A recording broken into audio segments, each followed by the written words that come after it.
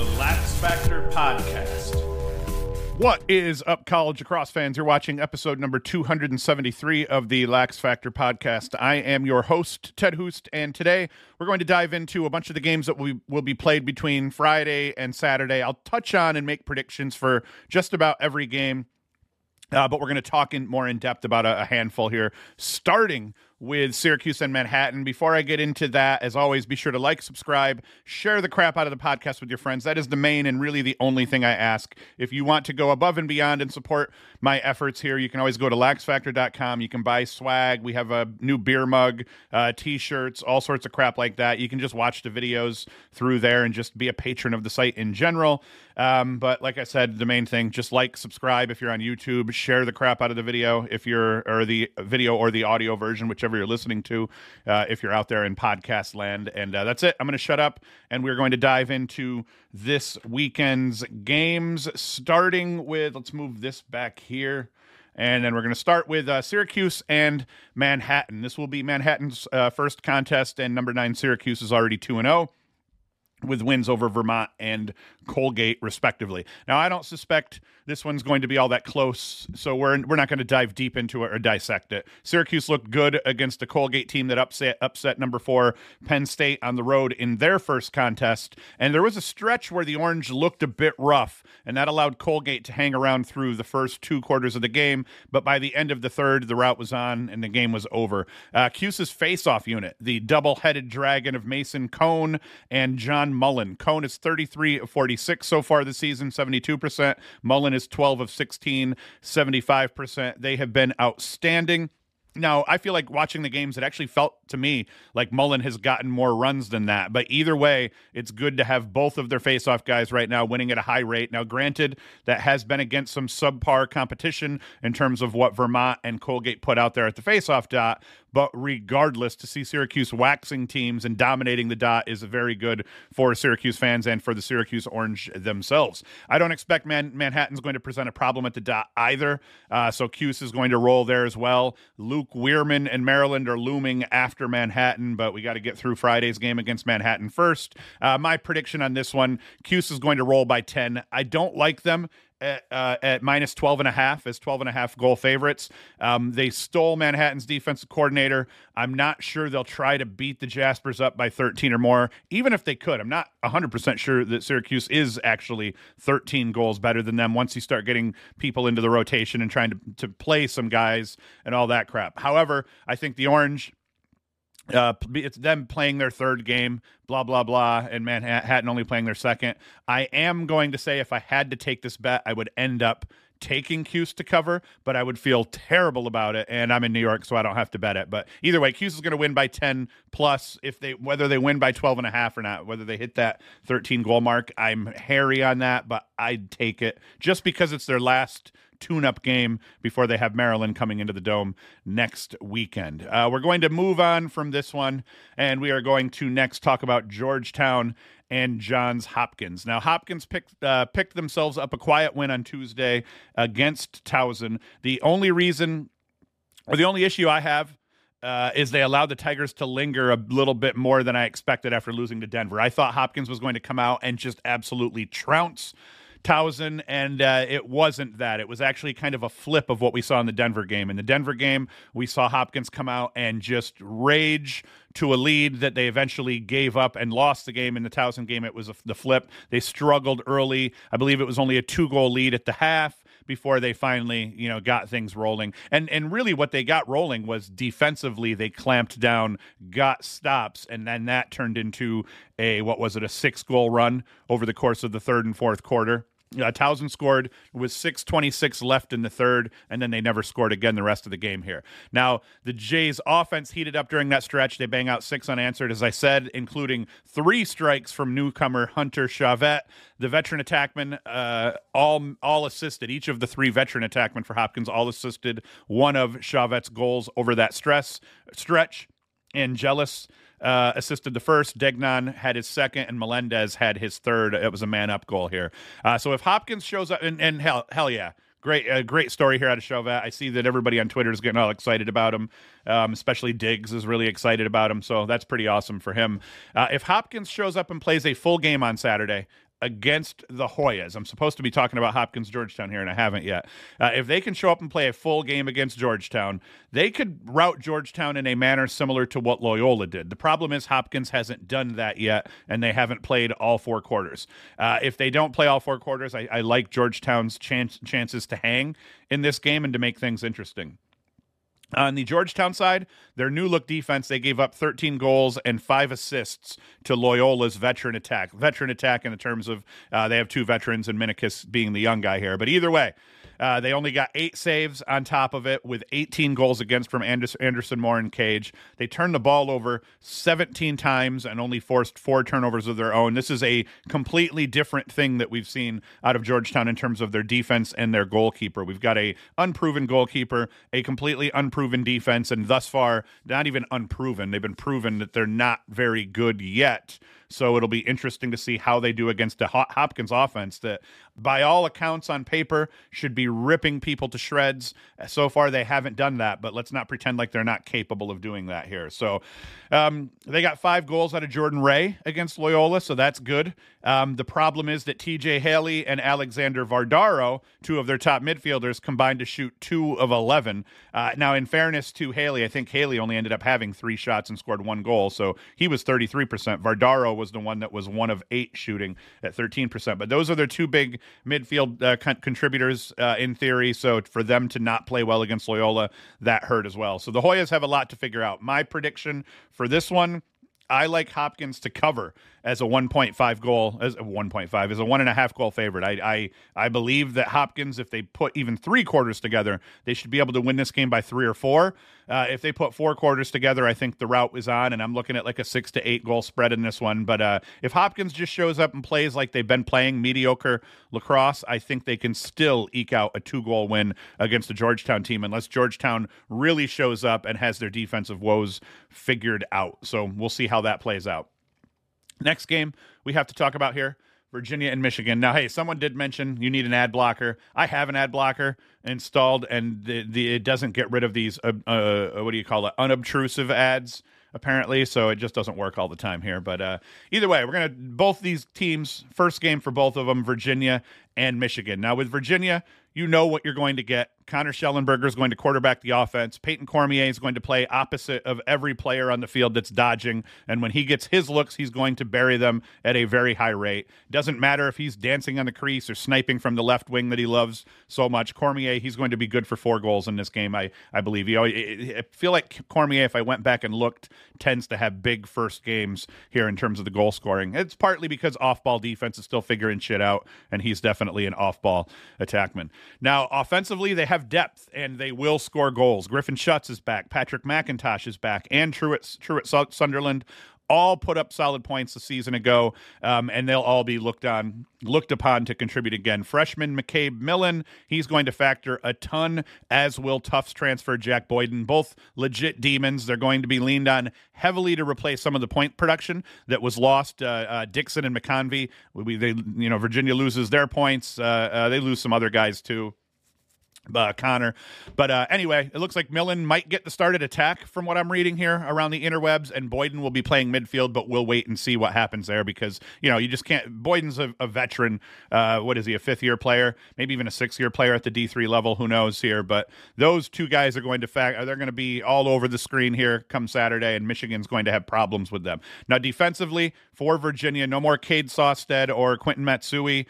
Cole Kastner isn't too bad, though. Mitchell Wayland is good. SSDM Noah Chismar. Matthew Nunes has already endured 2 full seasons in the ACC, and he came out of those 2 seasons with a 51.5% save percentage. So you got veterans in front of him. I expect the defense to be good. I expect that we're going to see Nunes put up somewhere in the area of a 52% or maybe a little higher save percentage on the season. The one problem and the one big question mark for Virginia, no more PD fucking LaSala at the faceoff dot. And I believe I am going to have to give the fucking moniker to some other face-off man here, but I'm not just going to dole that out all willy-nilly, and we're going to wait to see who deserves it by the end of this second week. We'll see what happens. Maybe I'll even wait until the 3rd week, until like that weekend of Cuse, Maryland, to let all these teams play.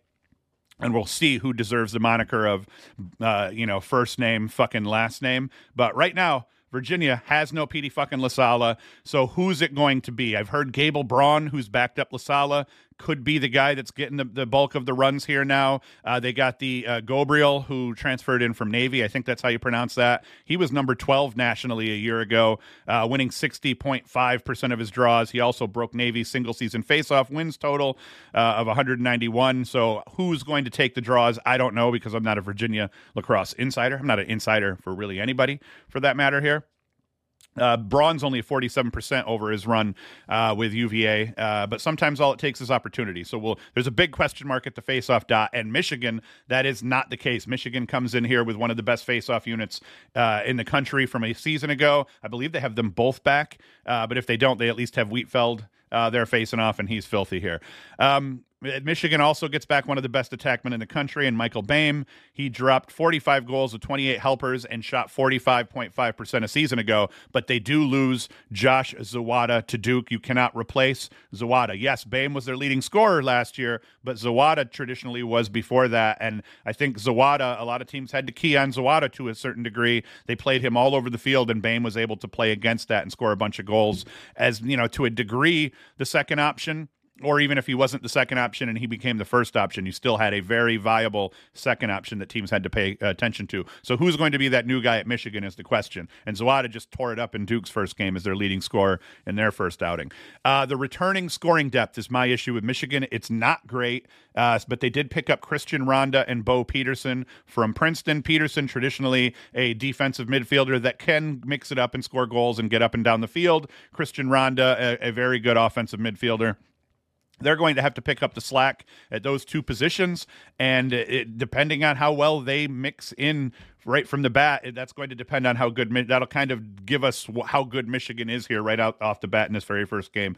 Like I said, Whitfield should give Michigan an edge at the faceoff dot, but I do not see the Wolverines' defense holding up too well against this Virginia offense. I think their only saving grace may be rust out of Virginia in terms of them, coming out and playing their first game this weekend.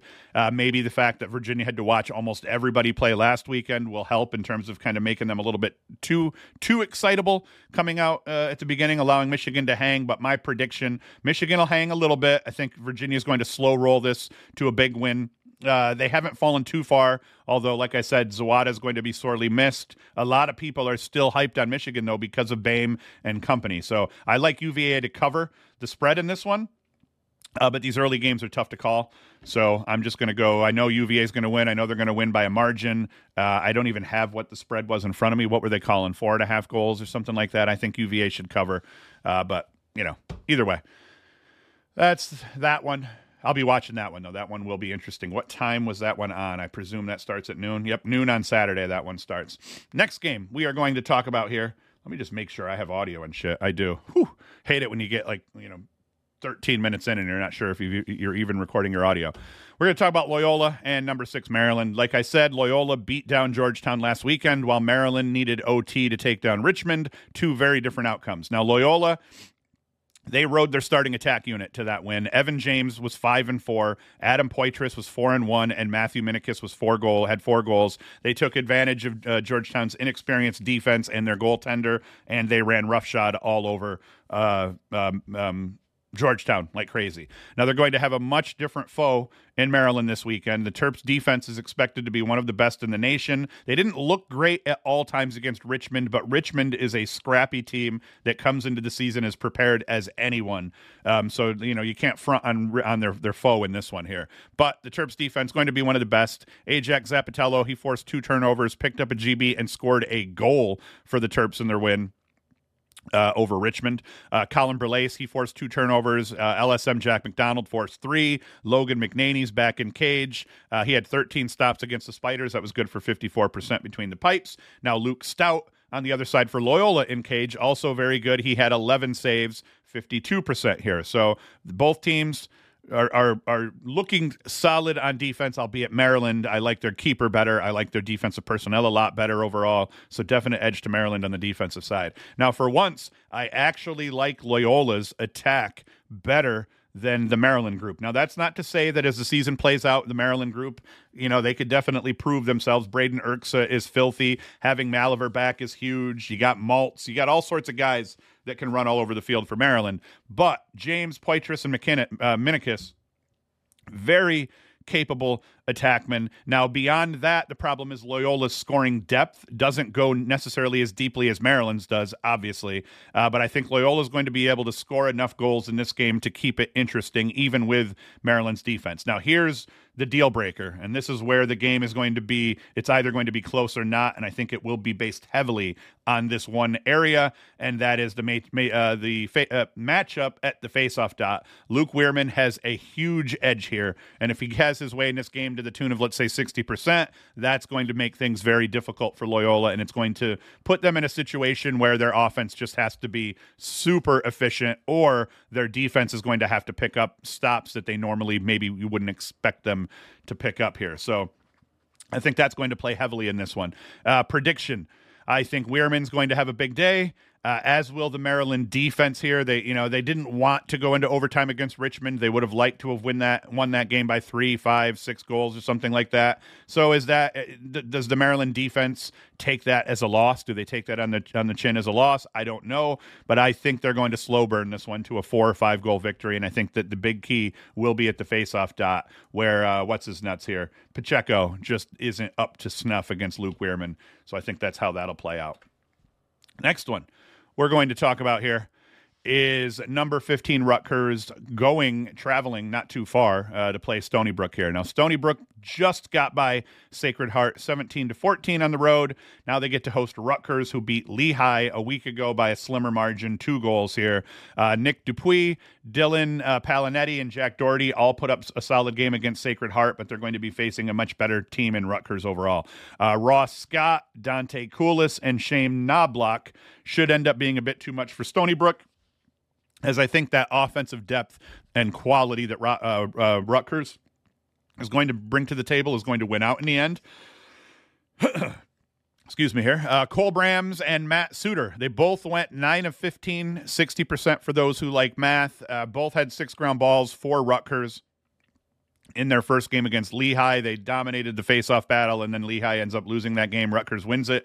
I do not like what Stony Brooks is going to put on the table against those guys here. Chris Esposito, he struggled against, once again, a subpar team in terms of Sacred Heart. So I think Rutgers is probably going to win the battle at the faceoff dot. They're probably a little bit better defensively. Offensively, I like their talent only a little bit better. I do like what Stony Brook is putting on the field offensively, and Palinetti is a true killer. But I think Rutgers is going to win this one. I figure 4 to 6 goal margin is realistic by the game's end, but I would not be the least bit surprised to see Stony Brook take this right down to the wire. They could even force overtime, so it depends. Now, I think if Rutgers dominates the faceoff dot, it could end up being 8 goals even, but don't front on Stony Brook. They could keep this close. It just depends on how the faceoff battle plays out, and can Stony Brook score a bunch of goals? I think Rutgers coming into this season has more question marks on the defensive side than they traditionally do, so I think that could be Stony Brook's window. Be really efficient on offense, erase maybe some of the losses that you take at the faceoff dot, get a couple stops on defense, and they can keep this game interesting, especially if they can find ways to score goals and do so early. Put Rutgers on their heels, go from there. All right, next game. And now this is where I start flying blind and I just start rambling here. We have Army against UMass. Now, traditionally, I feel like this is a really good game overall. The face-off battle, we got the Riz King here. Face-off battle should be interesting, albeit I think Army has the edge there as well. I like UMass being able to hang and keep this one close early on. Army's defense is going to be a lot better than I think UMass's will be overall. They're going to have depth, and they're going to have the best defensive player on the field, but UMass, can they be scrappy at the faceoff dot with the Riz King rocking? Yes. Offensively, they've proven over the years they can score goals, and they don't fall too far off. UMass has been a consistently pretty solid team. So I'm going to go with Army in this one, and I think Army could win this game by anywhere from like 3 to 6 goals. But UMass, they're a scrappy team, and they traditionally play pretty well against big teams. Next one. High Point Duke, not going to go into this a lot. Braden Maia at 1 point here. If I bring up my LaxFactor ratings, He was number one for a little bit after the first weekend. And once again, I'm still not ready to pull these out. I do have a page up on the website, but I just haven't updated it, so it wasn't ready for this morning. But they will for sure be out come this weekend. I'll have them ready, updated. Right now, Rory Jones is leading the charge. Let me just pop this in here, and I will kind of show these to you because I'm only just showing you the scores here. So as we see, so I lied. I am going to show you my LaxFactor player ratings. The Hofstra kids here, Jones and Rudd, they tore it up in the first game and absolutely slaughtered whoever the hell it was that they were playing. Let's get through here. So as we see these guys, they're at the top. Arthur Miller from New Jersey Tech had a big game as well. So we have guys that put up a bunch of points in crappy games. This will even out, and the cream of the crop that put those points up game in and game out, no matter who the competition is, will start rising to the top. Let me just make sure I have this sorted too. Let's see. Okay, there we go. So as we see, Evan James of Loyola right up here at the top. He had a hell of a game, 5 goals, 4 assists, shot the ball well. Zawada went 3 and 5. Angeles 6 and 4 over 2 games. Silstrop in his 6-goal game had him up here towards the top as well. So like I said, but Braden Maia for High Point, that was my point of even bringing this up. He's hanging out here right now at 14th?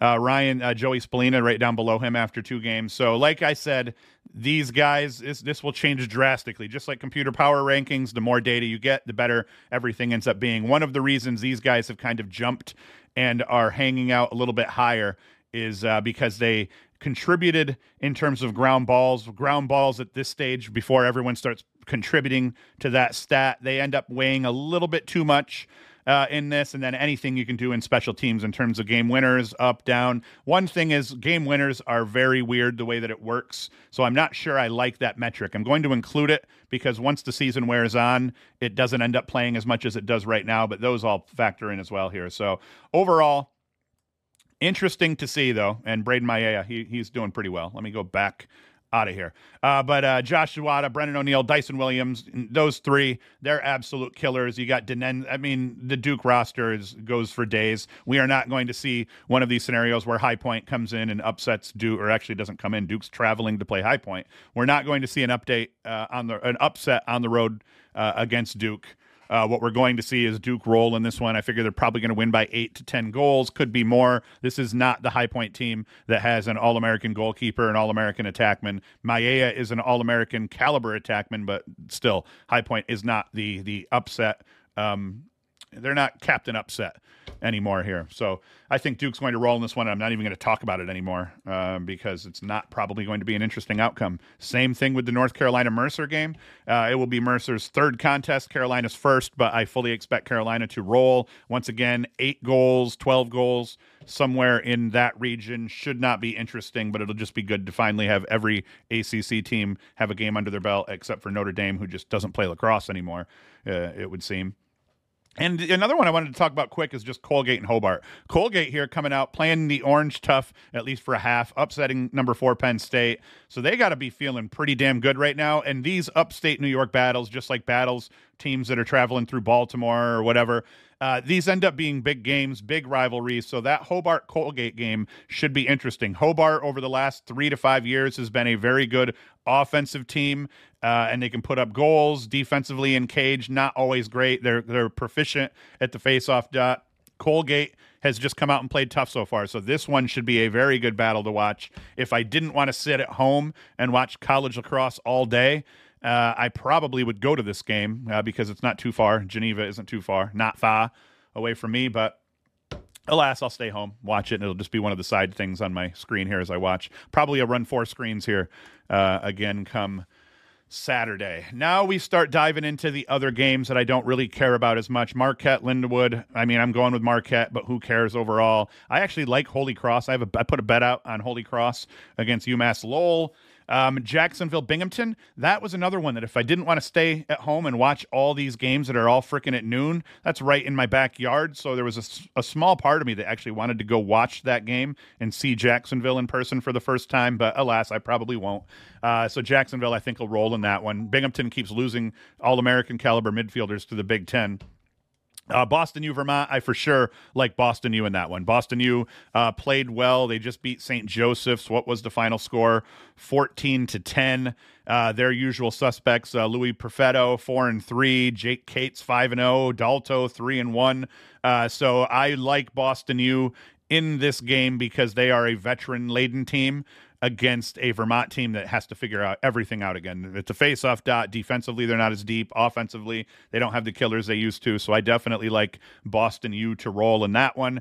Providence Bryant, that should actually be a solid game. I think Providence has a solid squad here. They're 1-0 with their 12-6 win over Holy Cross. Bryant, always a good team. So that should be interesting. I don't even have a pick for that one. I'm going to go with Bryant with that one just because Bryant traditionally beats the teams that they need to beat. Bucknell, Marist, no idea. I have no idea. I'm not even picking that one there. That should be a decent game, though. Ohio State, Cleveland State. Obviously, Ohio State's going to roll, hence me not talking about that one. They beat Utah in the first week. Cleveland State, though, aren't they coming off a win over VMI? So, hey, 1-0 Cleveland State against 1-0 Ohio State here. It's going to be a big game for Cleveland State, I think, and they'll get up for it. Delaware is going to wax Lafayette, I believe. Lehigh, I think, should beat Fairfield. We talked Hopkins, Georgetown. LIU is going to beat Monmouth. That's just my prediction. Oh, yeah, Penn State, Villanova. Didn't talk about it. I don't know how I didn't talk about that one. That one should have been talked about. Penn State, after losing to Colgate, what are they going to do to Villanova? Villanova should have a pretty good team here in 2024. 10-5 a season ago. They beat Penn State a season ago. So what will Villanova do now? Is Penn State going to come out hungry, beat Villanova? I actually kind of like Villanova in this one, at least to cover the spread overall, but it should be a good game, and Penn State's going to need to pick up a win here. If Penn State drops their first 2 games of the season to non-conference foes, you don't want to say their season's over after losing their first 2 games, but you would have to say that if Villanova beats them, then we're not probably looking at a team in Penn State that's gelling quite as well as they were a season ago en route to the Final Four. Richmond. I think Richmond will take down Robert Morris. I think that VMI will take down Queens. Rutgers, we already talked about. We talked about Army UMass. Sacred Heart and Merrimack, no idea. Let's go with Merrimack in that one. Denver is going to beat up on Air Force. I'm pretty certain. Navy is going to beat up on Hofstra, albeit Hofstra has a couple of dudes that can fill it up here and put goals in the back of the net. Mount St. Mary's, I think Towson will take the Mount. I think that, let's pick Colgate. I think Colgate's going to take Hobart. I didn't talk about that. And I think Bellarmine will, in fact, beat St. Bonaventure, potentially by 3 or 4 goals or so. So that's what we are going to talk about. Again, I'm pumped about the Syracuse game coming Friday night. It is going to be weird having Syracuse be 3-0, and I think they'll be the first team that'll have played 3 games come Friday. So that's cool. That is an anomaly for us Cuse fans. We're used to not playing, or even playing the first week, but then just playing one game for like the first 4 or 5 weeks of the season before they start getting into Tuesday, Sundays, and mixing it up here a little bit. So that's going to be a big game, but I still think the game of the weekend here is going to be Hopkins. Georgetown's going to be monstrous. Maryland, Loyola is going to be a huge one. Virginia, Michigan's going to be a huge one until it's not. That Penn State, Villanova, don't front on that one. Rutgers, Stony Brook. So there are, at first I was kind of looking through the list as I was prepping yesterday, and I was thinking, man, there's not a whole lot of good games on this weekend, but I take that back now, and I think in hindsight there's a lot of games that have the potential of being very good this weekend. It's just hopefully Cuse Manhattan is not one of them, and hopefully Cuse rolls. So that's it. I am done rambling. I've hit my almost my 30-minute mark. So as always, be sure to visit LaxFactor.com. You can go to LaxFactor.com. You can get yourself a dope beer mug. You can also go to LaxFactor.com and get yourself some dope t-shirts like the Club Lacrosse All-Star t-shirt. You can get a t-shirt from, it's actually a team that I used to play on. We had a team locally here called the Garden Gnomes. So we brought that back, or I brought that back and made a logo for it, so that we could sell that t-shirt. I haven't sold one yet, oddly enough. So who's going to be the first person to buy a Garden Gnomes t-shirt? I have sold a handful of these bad boys, the Club Lacrosse All-Star t-shirt. And then as always, you can just get the Lax Factor podcast t-shirt if you want to be a real sicko. So like I said, go to LaxFactor.com. You can support us that way. You can also watch all the videos. All the videos get posted here with a little bit of a write-up here. We've got film reviews. We've got, the poll. I'm keeping the poll as I'm going. So this is probably the way I'll vote, depending on how this weekend goes. Or no, this is how I voted, I think. Actually, the poll did not get updated. Oddly enough, I updated this page. The cache didn't clear. So this will be updated by the time you guys all see this, but I do have it updated in real time, consider it like even with Syracuse at 2-0 and Hopkins at 2-0. So I have changed this away from what my initial poll was from a season ago.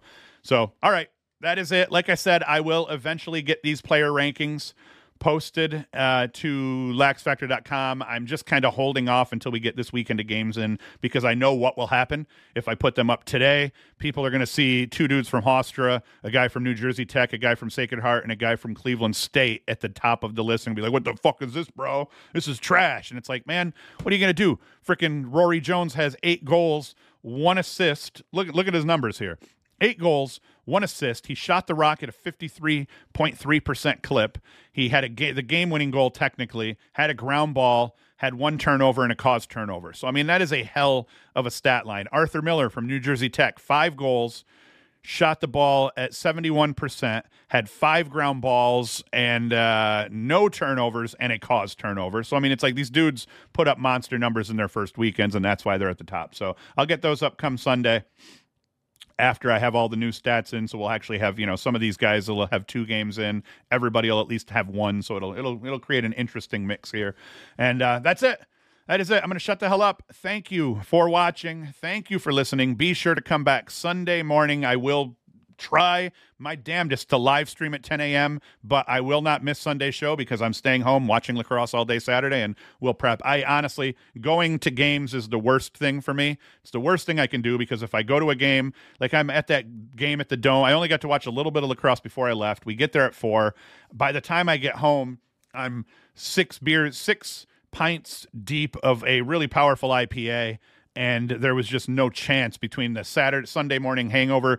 And traditionally, I might have even woke up and wrote the show Sunday morning, but I was feeling like shit Sunday morning. So I think I'm not going to go to games. I think I'll go to weekday games once Syracuse starts playing those again. As I said, I'm going to hit that Cornell game, but I probably will not be hitting another Saturday lacrosse game because it really fucks up my Sunday podcast, and I don't want to do that to y'all. So that's it. Come back Saturday morning, 10 a.m., first live streamed Sunday show. We're going to try to make it the Sports Center for college lacrosse because it'll be first thing there Sunday morning, and it'll be live this weekend. So come back. We'll be ready to rock, and that's it. Thanks for watching. Thanks for listening, and Hoost is out. The LaxFactor Podcast.